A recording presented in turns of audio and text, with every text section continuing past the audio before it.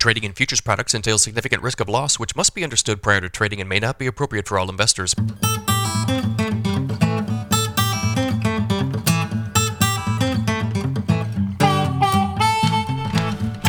Good morning, everybody. It's Friday, July 21st, 5:30 a.m. Central Time. We've got a little bit of back and fill in the grain markets here this morning. Everything's a little bit lower. Brian Split, good morning. Mackenzie, good morning. Why don't we start off with the drought monitor, guys? We had a new one out yesterday. So significant rainfall across Michigan, Ohio, and Indiana led to improved drought conditions this week. Southern Missouri saw conditions improve. However, drought conditions continue to plague the remainder of the state. Drought conditions, for the most part, remain the same throughout Iowa, Nebraska, and Kansas over the last 7 days. Conditions are expected to worsen in the coming week with little to no rainfall and temperatures above normal. So when we look at the percentage of U.S. areas experiencing drought, 55% of corn country, soybeans 50%, winter wheat 50%, spring wheat 31%, and cattle country 37%. Those numbers have come down for corn and soybeans in particular.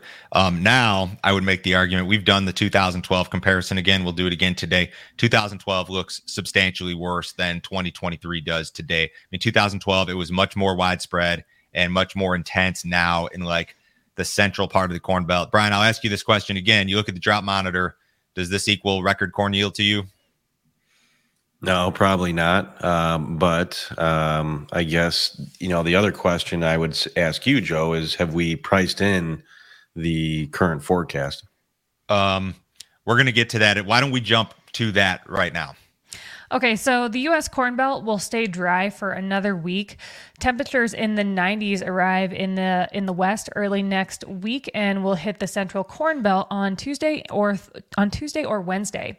Temperatures in excess of 100 degrees are possible across the region by Friday next week. The 10-day Euro and GFS models suggest that rain returns to the Corn Belt during the last couple days of July. The extended GFS suggests better chances again during the first few days of August. Okay, so I'm going to title the episode of this podcast like 105 degrees in Iowa. Is that a record corn yield or something? The GFS actually says it could be as hot as 108 degrees in southern Iowa toward the end of next week. So I'm not making that up. That's probably overdoing it just a little bit. So the forecast, Brian, to answer your question, the short-term forecast is bullish because you have no rain for 7 days and you've got heat next week. The extended forecast, when you look out, say the last maybe 2 days of July into the first couple days of August, introduces some more rain. And I guess the question is like, can the corn crop in particular, can it tolerate this week to 10 days in a key period for crop development of hot and dry? And can we still achieve a record corn yield? It seems like a stretch to me. I don't know. Yeah, but I think the trade has been trading something below the 177.5 that I would we're agree at anyway. So the expectation would be that yield will probably come down further. Does it just come down further to where the trade already was, which I think a lot of the market was thinking prior to the July WASDE, like 172 to 175. And maybe that's where we are. I think 175 is the number that people are working with. Maybe it's slightly lower. And we talked about this in a premium video earlier this week.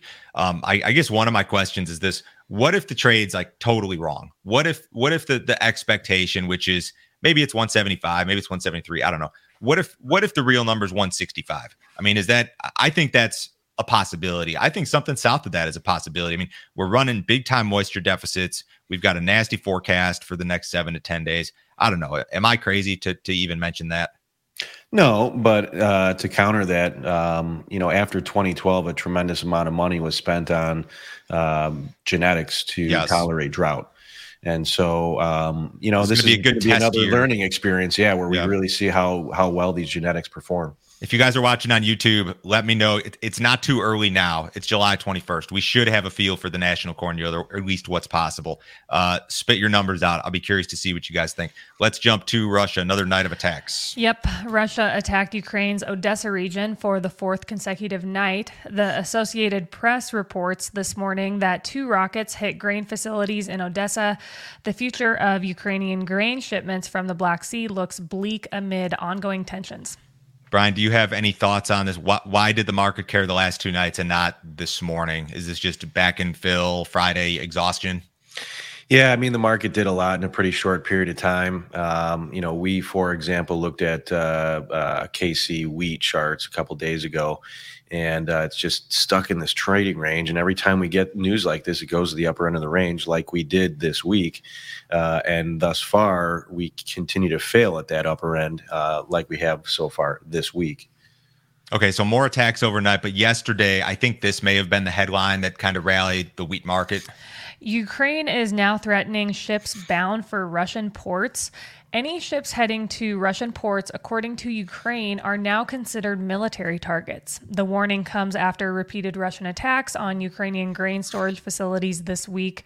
Russia has said that ships bound for Ukrainian ports would be considered potential carriers of military cargo. The statement led many to believe that Russia might attack civilian ships. However, Russia insists that will not happen. The UN will meet today to discuss the humanitarian consequences of Russia's withdrawal from the Black Sea grain deal. So Russia and Ukraine are essentially like threatening each other's shipments. Russia and Ukraine are projected to combine for 58 million metric tons of wheat exports this year. That's 27% of all global export share. So that's why the wheat market cares about this. Are Russian wheat exports actually at risk, Brian, do you think? Hard to say. I think there's been a lot of rhetoric about how Russia is impacting the food availability of the world. So if they start to attack Russian ships that may have grain on it, they're going to be potentially accused of the same. And then I think there's another angle too, where you have China recently signing a trade deal with Ukraine, and so I tend to think that maybe that's going to keep Russia from getting too active. If they're one of their trade partners, and they do military exercises with China, so I tend to think that might keep them from going overboard here. But who knows? It's a lot of talk, but if you see one Russian grain vessel attacked, that's a game changer. It's an absolute game changer. And the UN and the West, they don't want that to happen because they are supposedly concerned about food security and starvation and that sort of thing, and inflation and keeping prices low. I don't know. It's a wait and see. The market's going to react to the headlines, and there's going to be additional headlines here. Probably today, probably over the weekend, probably Sunday night, probably into Monday. We did have an export sales report yesterday. Yep. U.S. corn export sales declined last week. Net corn sales of 236,800 metric tons for 2022-2023 were down 49% from the previous week, but up 6% from the prior 4-week average. Accumulated corn sales for the current marketing year are down 34% compared to the same period last year. Net soybean sales of 127,000 metric tons for 2022-2023 were up 58% from the previous week, but down 43% from the prior 4-week average. Net wheat sales of 170,700 metric tons for 2023-2024 were down 57% from the previous week.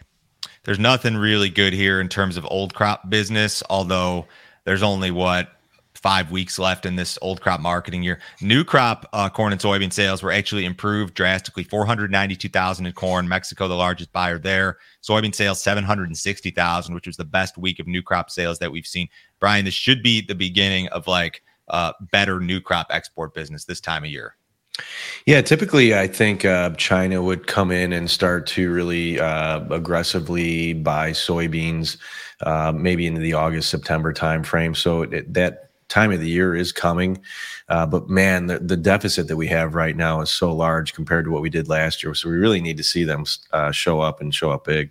In terms of statistics, the deficits for new crop look like this. The new crop book of U.S. corn commitments is the 4th worst of the last 10 years. We're down 39% versus the same period last year. Soybeans are even worse, 2nd worst of the last 10 years for new crop commitments, down 65%. versus the same period last year. A lot of this has to do with the absence of Chinese buying.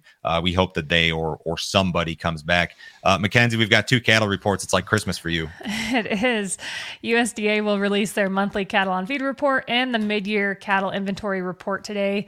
So today's cattle on feed report is expected to show on feed numbers at 97.7% year over year. Placements are forecast at 98.1% and marketings at 95.2%. The mid-year inventory report is expected to show a record low beef cow herd. The report is anticipated to show the smallest calf crop since 2014 at about 33.6 million head. Beef cow slaughter is down 11% compared to 2022. However, compared to 2021, slaughter is up 1%. And then compared to the 5-year average, this year's beef cow slaughter is up 3%, which provides evidence that producers aren't confident enough to start retaining bred females just yet. So overall, I mean, this confirms the idea that we're in a bullish, tight situation. 2 questions for you guys. So first one would be this, I guess, feed demand. Brian, I'll ask you this. Is USDA too high on feed demand when it comes to new crop in particular? I think so. You look at animal units on feed, and it seems that way. Okay, second question. Does the cattle market have to continue to rally if this report is bullish, given that we've already gone up so far? We actually had this was kind of a nasty reversal on the August live cattle chart yesterday. Yeah, big reversal the day before report. And I think if you look at some of the other contracts like December, I'm focused on that one quite a bit. But, you have that term, buy the rumor, sell the fact for a reason. And, with the reversal yesterday, it may just be one of those things where we've seen that before, where maybe it leads to a couple-day correction, test support, and then hopefully that support holds. Yeah, we've had reversals. I mean, we had one, what was it, just last week or 2 weeks ago? You had one back in June, which actually did result in a correction. The feeder cattle chart, you had kind of a similar reversal yesterday, not a key reversal necessarily. Mackenzie, do you think attitudes among people in the cattle business are still as positive as ever, or are people starting to get nervous? I think people are starting to get nervous. Sure, record high prices are great, but they've slowly climbed, but when they do come down, they're going to come down fast and they're going to come down hard. The ugly side of this is going to be much uglier than the positive side that we're experiencing currently. Stairs up, elevator down. That'll be the case eventually. Outside markets this morning, guys, U.S. dollars up just a little bit. Stocks are up. Bonds are up fractionally.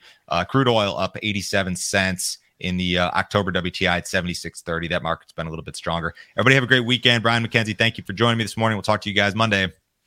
See you.